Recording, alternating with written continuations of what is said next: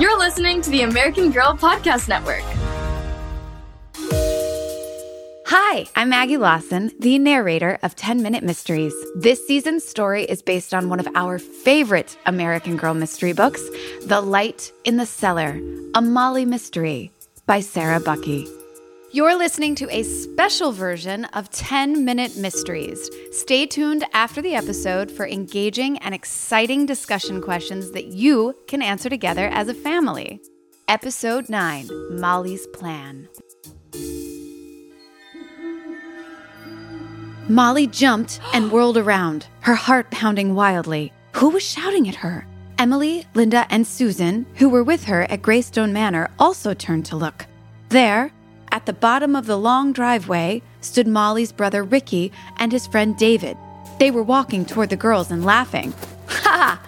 Scared you!" Ricky shouted. "Did not!" Molly snapped, flushing with annoyance. "Did too! Say, what are you drips doing up here anyway? Looking for ghosts?" "No! And it's none of your beeswax, so..." "It's gone!" Linda burst out. "What's gone?" asked Ricky, elbowing his way to the cellar window. "The stuff that was here," said Linda. "Look!" Molly, Emily, and Susan crowded around the window.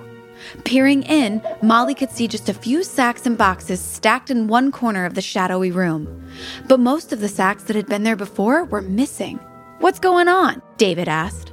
Susan told him that yesterday they had seen lots and lots of sacks in the cellar room, but now there were only a few left. "Maybe you're just looking in the wrong place," said Ricky. The kids went around the house and checked all the other cellar windows, but there were no sacks to be seen. Molly said, "The thieves must have taken them somewhere." "Molly, when we were in the manor house, we heard one of the men say, 'We'll be done on Saturday,' remember?"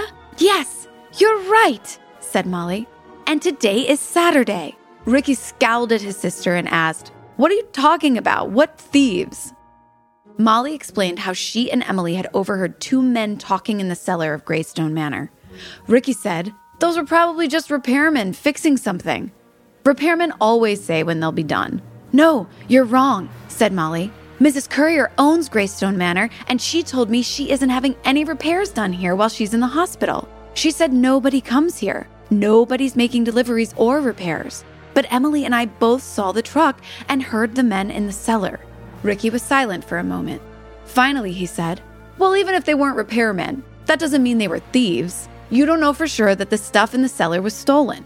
But we do know that supplies are missing from the Red Cross and from Oak Knoll," said Molly. "And most of the things that were here yesterday are gone now. And today is Saturday, the very day the men said they'd be done. So they might be coming back for the rest of their stuff tonight," Emily pointed out. Molly expected her brother to make fun of their theory, but for once, Ricky looked serious. "Let me get this straight," he said. "You think that the men you saw in the black truck are thieves, and they're coming back here tonight to get the rest of the stuff they're hiding in the cellar?" "Well, I'm not sure," Molly admitted.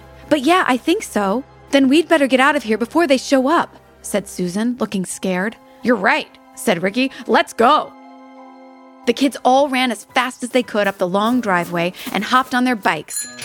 They flew down Overlook Hill Road at top speed until they reached the park. Ricky and David rode to the oak tree at the corner and then stopped. Molly heard him say, "It'll be like plane spotting, only we'll be watching for a truck instead of airplanes." "What will be like plane spotting?" asked Molly, excited that she was finally doing something important for the war effort.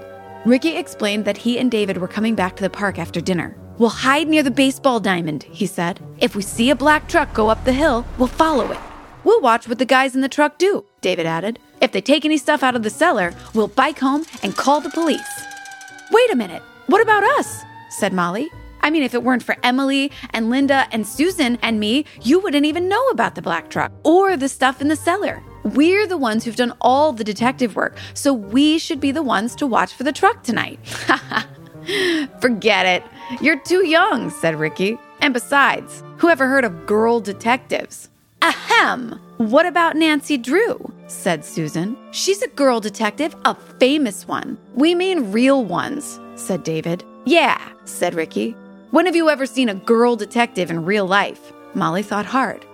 Then she said, With so many men away fighting the war, women are doing all kinds of jobs in factories and offices and even the military. And they are good at them. Why shouldn't they do detective work too? Besides, it isn't fair that you get to follow the truck and not us, right? She asked, turning to her friends for support.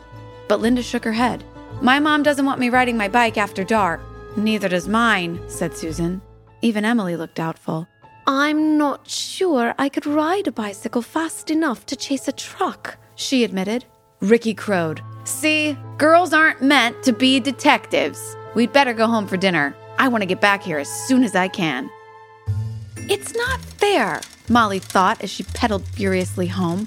I have got to do something. But what? At home, Jill had fixed macaroni and cheese and carrot sticks for dinner. Ricky wolfed his down and then hurried out the back door. Jill called, Where are you going, Ricky? Out, he shouted from the back porch. Jill jumped up from the table and went after him, and Molly could hear them arguing. A few minutes later, Ricky and Jill came back into the dining room. Ricky looked at Molly and demanded, Tell Jill about the stolen supplies. She doesn't believe me.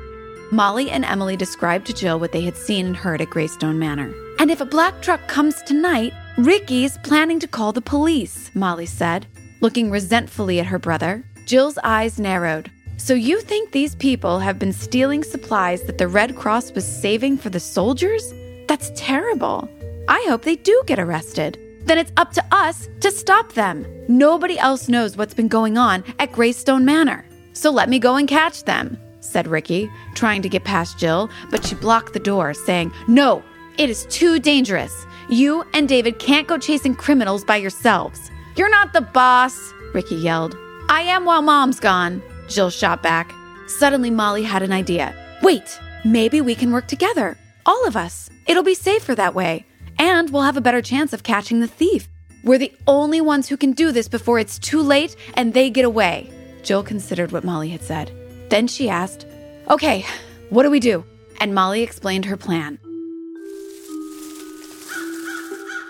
A little while later, Molly and Emily were huddled under a pine tree in the darkness at the top of Overlook Hill. They were just a few feet from the road, but hidden by the tree. The moon had risen, and they could see the driveway leading to Greystone Manor.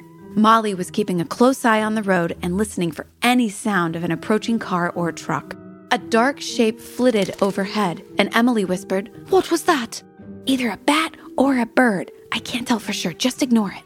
Emily shivered and huddled closer to Molly, who sat on the ground with her arms wrapped around her knees. The pine needles smelled good, but they were damp and pricked her legs, and she began to wonder how long they would have to sit there before something happened. She murmured, If only it wasn't so dark, we could play tic-tac-toe or something while we wait. What's that? Asked Emily. You don't know tic-tac-toe? It's a game where you put down X's and O's, and whoever gets 3 in a row wins. Oh, you mean noughts and crosses? Of course I know how to play that. Noughts and crosses? You sure have funny words for things over there in England, said Molly. English is our language, you know. You Americans are the ones with the strange words. Emily clutched Molly's arm. Hear that? Molly felt her heart pounding inside her chest. She stayed very still as the unmistakable sound of a truck came closer. Then she could see it. There were no headlights shining, but the outline of the black truck was clear against the night sky. The girls watched in frozen silence as it stopped at the top of the hill and then turned into the driveway of Greystone Manor.